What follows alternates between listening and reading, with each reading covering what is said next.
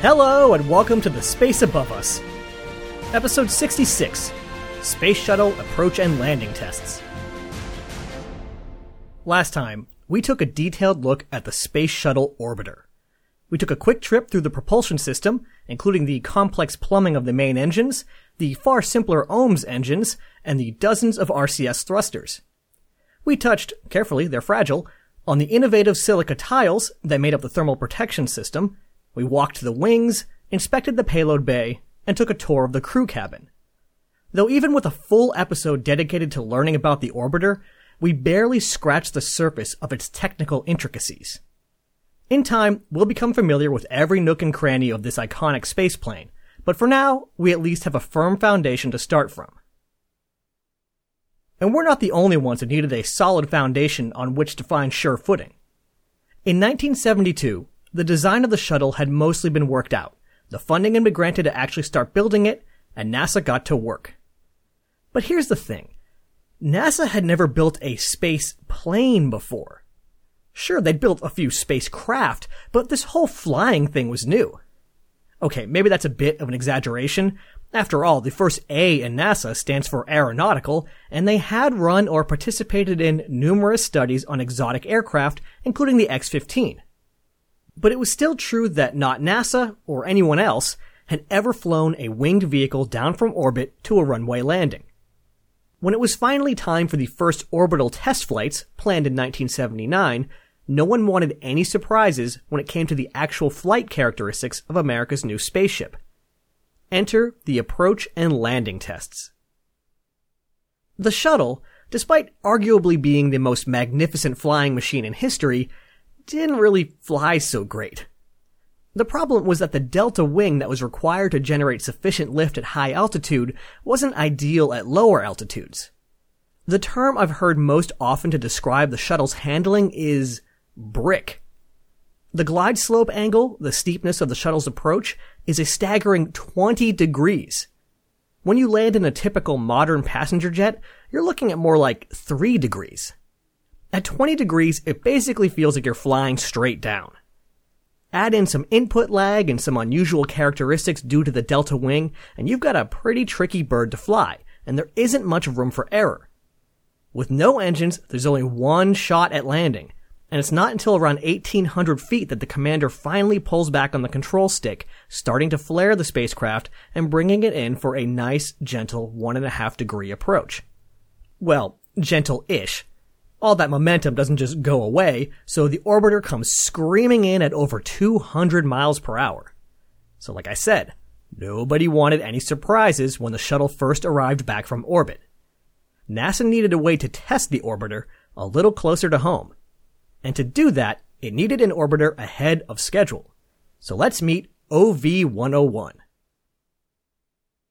OV-101 is the official designation for the spacecraft that we will be discussing today. OV stands for Orbiter Vehicle, and the 101 tells us about its intended purpose. Since the first number is a 1, that means it was intended for orbital spaceflight, as opposed to a 0 for a test article. Then the 01 means that this was the first vehicle, since apparently the orbiters are 1 indexed and not 0 indexed. But before OV-101 would have a chance to earn that first 1 in its designation, it would be put through its paces in a purely Earthbound configuration. The plan was to create a vehicle that looked like the orbiter and worked like the orbiter, but only during the final part of its mission, the 5 or so minutes before landing, when the shuttle would swoop around, line up with the runway, and make a precision touchdown. That meant that rather than the hellaciously complex Space Shuttle main engines, it had 3 SSME lookalikes sticking out of the back, along with a bunch of ballast to make up the weight. Instead of a tennis court of silica tiles protecting its underbelly, there were a bunch of tiles that sort of looked like the real deal. And instead of reinforced carbon-carbon for a nose and leading edges of the wings, fiberglass. But make no mistake, OV-101 was a real deal orbiter. It ran the latest available orbiter software on its computers, used fuel cells to provide power, and had functioning control surfaces and landing gear. When OV-101 rolled out on September 17, 1976, it was the public's first glimpse at the future of NASA.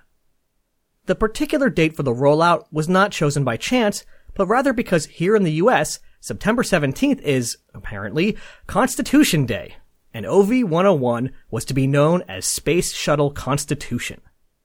However, if you happen to be at the rollout, that's not the name you would have seen on OV-101's side. That's because of nerds. In 1966, America fell in love with a different spacecraft. One that was decidedly less aerodynamic, but had one heck of a propulsion system. The USS Enterprise, designation NCC-1701, and its distinctive saucer and engine nacelles proved to be a rugged and capable spacecraft for Captain Kirk and his crew. As it zipped around the galaxy, it gave the world a glimpse into a space-bound future that awaits us all if we decide to go for it. But maybe with a few more Klingons. It also pulled in millions and millions of fans. And those fans thought it would be pretty neat if NASA's next piloted spacecraft was named after the fictional spacecraft they all held so dear. So they got to work mailing hundreds of thousands of letters to the president asking him to help out. The president's advisors took note of this and sent a memo to President Ford recommending that he suggest a new name to the NASA administrator when they next met. So that's why, when OV-101 rolled out on September 17th, 1976, the word Enterprise was emblazoned on its side, and why the crew of Star Trek were on hand for photo ops. Though it does remain unclear, at least to me, if OV-101 was officially named after the starship, or if it was conveniently named after one of any number of other notable real ships named USS Enterprise. Once they digested the whole Constitution Enterprise thing, someone attending the OV-101 rollout might have another question on their mind. If Enterprise was going to help test the final approach and landing, how were they going to get it in the air? Those engines on the back are just for show after all. Remember how last time I mentioned that the orbiter is huge for a spacecraft but not so big compared to a jumbo jet? Yeah, the plan was to literally mount the orbiter on top of a specially outfitted Boeing 747. That's right, just when you thought you were off the hook, I've got a whole new vehicle for you to deal with. The Shuttle Carrier Aircraft, or SCA. Don't worry though, it's not too complicated. NASA actually had two SCAs over the years. One bought from American Airlines in 1974, and one from Japan Airlines in 1990. The SCA actually made a contribution to aviation right off the bat by helping NASA study the wake turbulence left behind large aircraft, which can be really dangerous to small aircraft following them. At the end of the day, the SCA is basically just a normal 747 with a couple minor tweaks. They added 3 connection points with support struts to the roof, which attached to the orbiter in the same places that it would attach to the external tank. The horizontal stabilizer in the back has an extra vertical stabilizer on either side to keep the whole thing, well, stable. All the furniture was taken out, and some reinforcing structure was added inside. And since NASA can't do anything without covering it in instruments, they covered it in instruments. The SCA was actually acquired as an answer to the question, how do we get this thing back to the Kennedy Space Center? Barges work but are expensive, and it'd be a real hassle to get the orbiter from Edwards Air Force Base, one of the main landing sites and located in the middle of the desert, out to a barge on the water. It just turned out to be a convenient vehicle to have when the approach and landing tests came around. When the Soviets were inspired by, our shuttle with their look-alike spacecraft Buran, they had to strap a bunch of jet engines onto the back for their gliding tests. But all NASA had to do was plop Enterprise on top of the SCA, fly to altitude, and they were good to go. If this all seems crazy, like doesn't the space shuttle weigh a lot? Wouldn't it mess with the aerodynamics of the 747? 2 things. First, keep in mind that what also weighs a lot are hundreds of people, furniture, luggage, and enough fuel to cross the country. It turns out that when you take all that out and add the space shuttle in, or on, you actually come out lighter than normal. Second, it actually did take some work to convince decision makers that this was a good idea. One thing that helped seal the deal, along with plenty of wind tunnel data I'm sure, was a radio-controlled scale model of the configuration. The model was built by a NASA engineer who worked on elaborate RC planes as a hobby, and I would guess that this has got to be pretty high up there on the list of potential RC plane enthusiast achievements.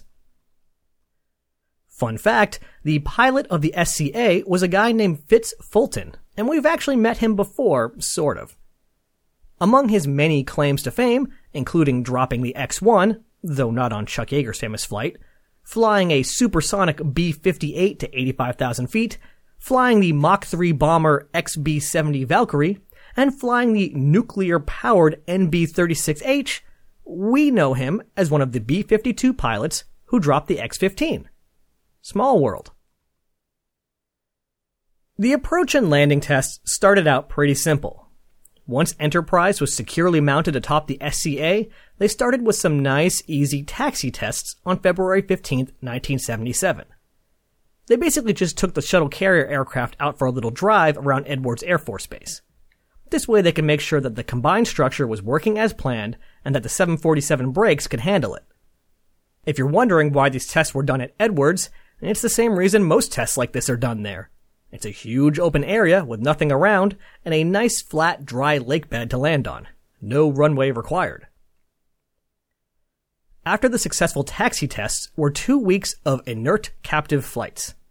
They were captive since Enterprise would remain firmly attached to the back of the SCA for the duration of the flight, and they were inert because the orbiter would be left unpowered and uncrewed. The goal here was to make sure that the mated configuration handled as expected in the air and at speed. Since the orbiter wasn't doing anything other than being heavy, pushing air around, and looking cool, there was no need to risk putting a crew on board. The 5 inert captive flights wrapped up on March 2nd, having attained a maximum altitude of 30,000 feet, maximum speed of 474 miles per hour, and a longest flight of just over 3 hours. The next flight, the first of the active captive flights, wasn't for another 3.5 months, so that gives us plenty of time to introduce our approach and landing test crews.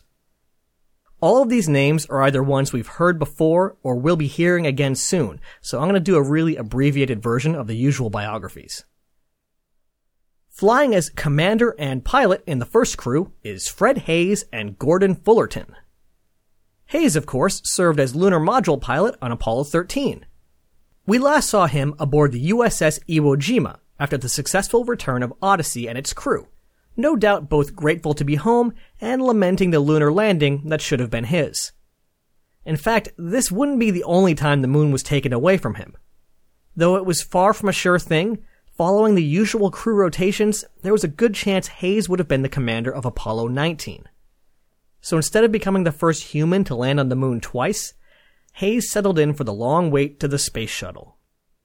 Though he was originally in line to fly the second Space Shuttle mission, Hayes instead left NASA in 1979 for a career with Grumman. Alongside him for the flight was Gordon Fullerton.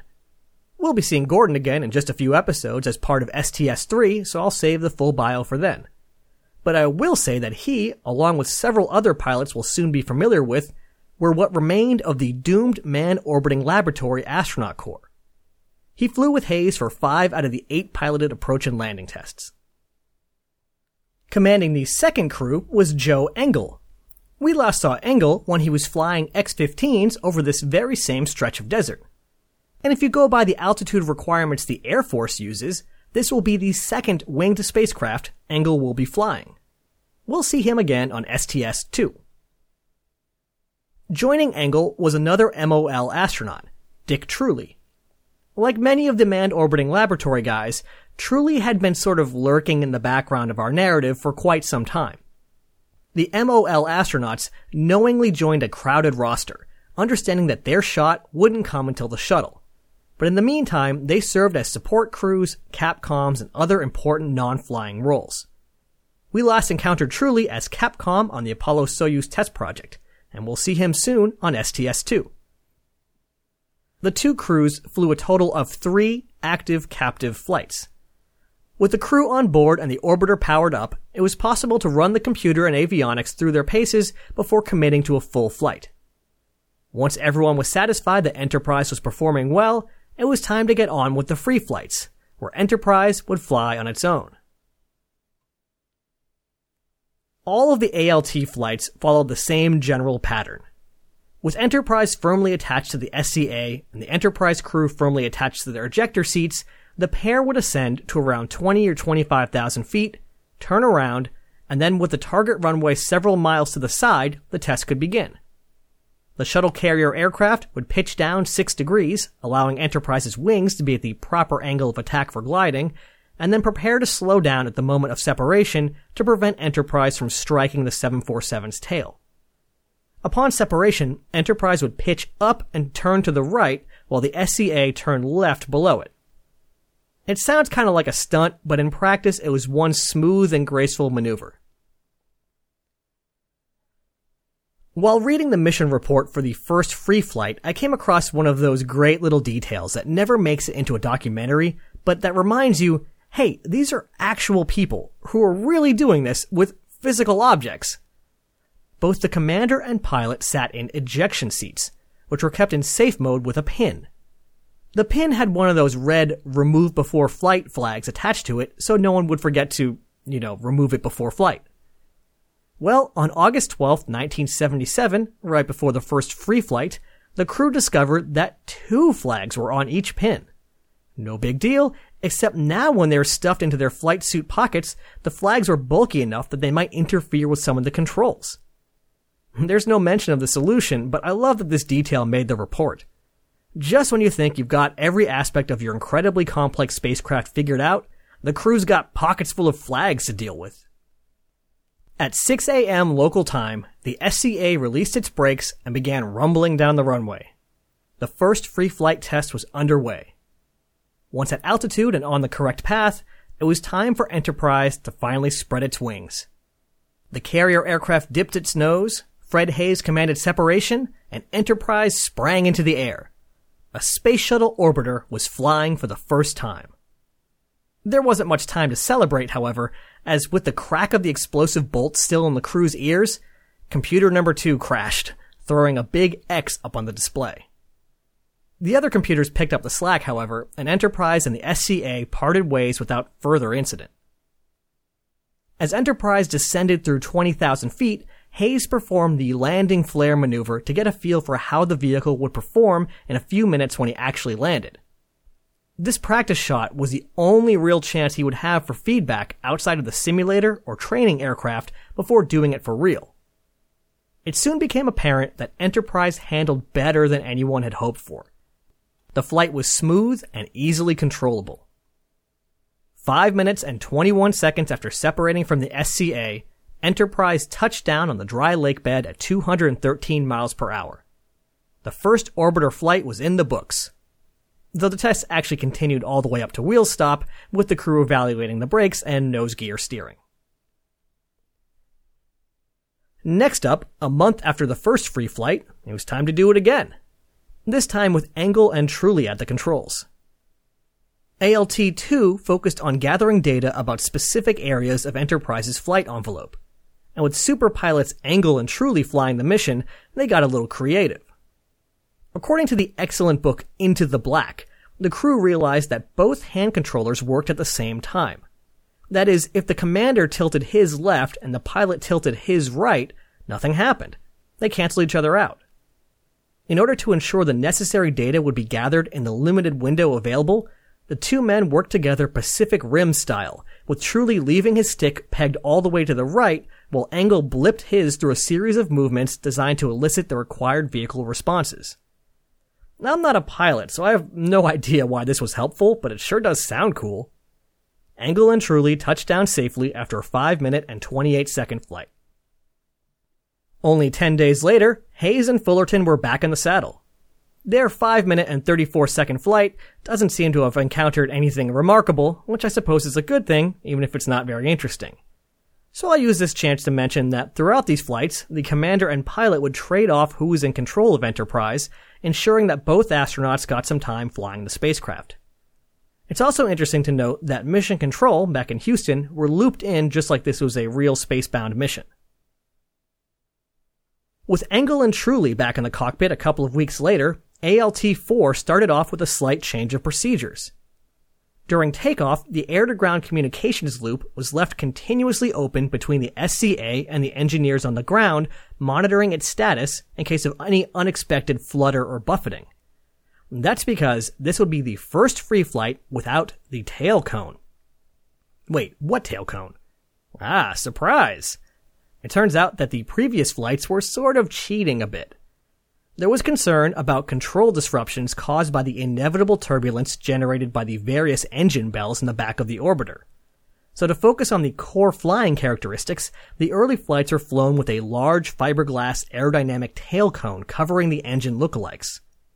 But the tests were going well, and it was time to find out how Enterprise really handled.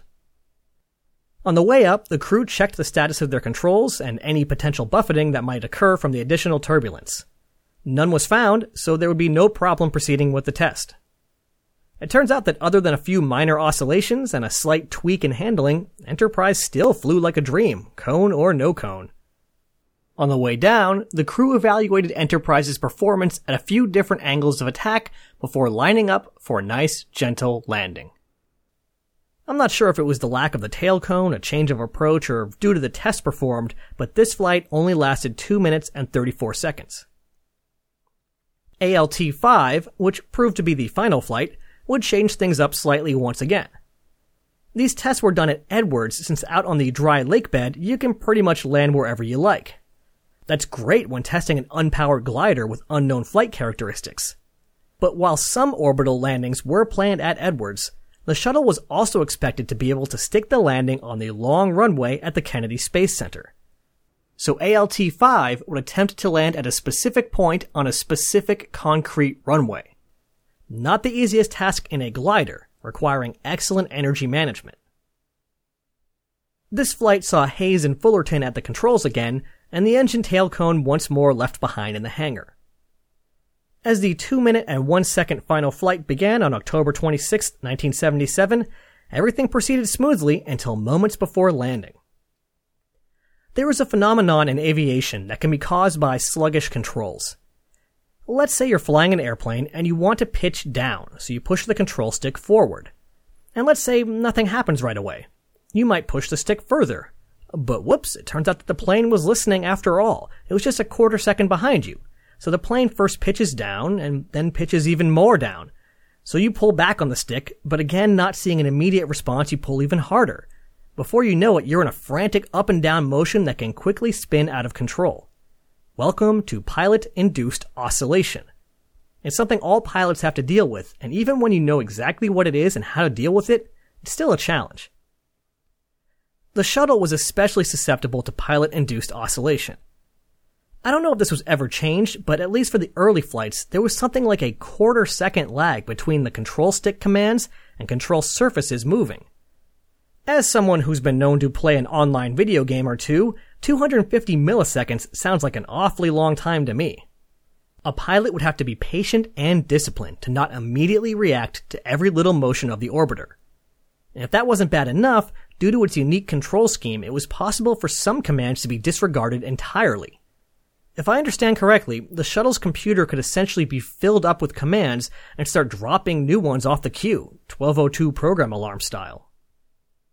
So it wasn't the most shocking thing in the world when 8 seconds before touchdown, Enterprise began a pitch oscillation. The pitch oscillation soon led to a roll problem, and Enterprise was rocking and rolling a fair amount by the time it touched down the first time.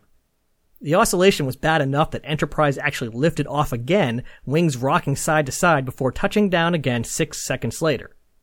If you search online for Enterprise ALT-5 landing, you can see the fairly dramatic video. 7,930 feet after the initial touchdown point, Enterprise rolled to a stop, no damage done. Fred Hayes was pretty embarrassed by his final landing, but he shouldn't have been. Test flights are just that. They're tests. And it's often the case that an engineering team learns a lot more from failures, even mild ones, than from smooth sailing.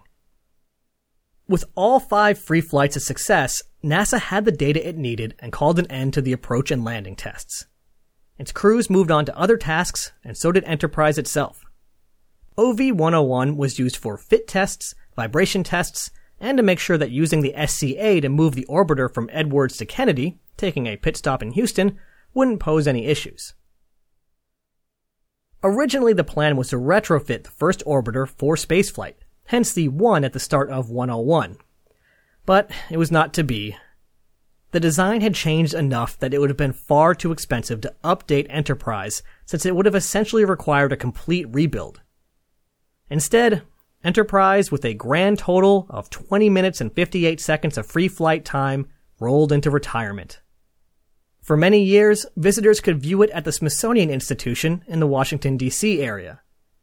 Though with the retirement of the Space Shuttle fleet in 2011, Enterprise's sister ship Discovery took that place, with Enterprise moving to the Intrepid Sea, Air, and Space Museum in Manhattan.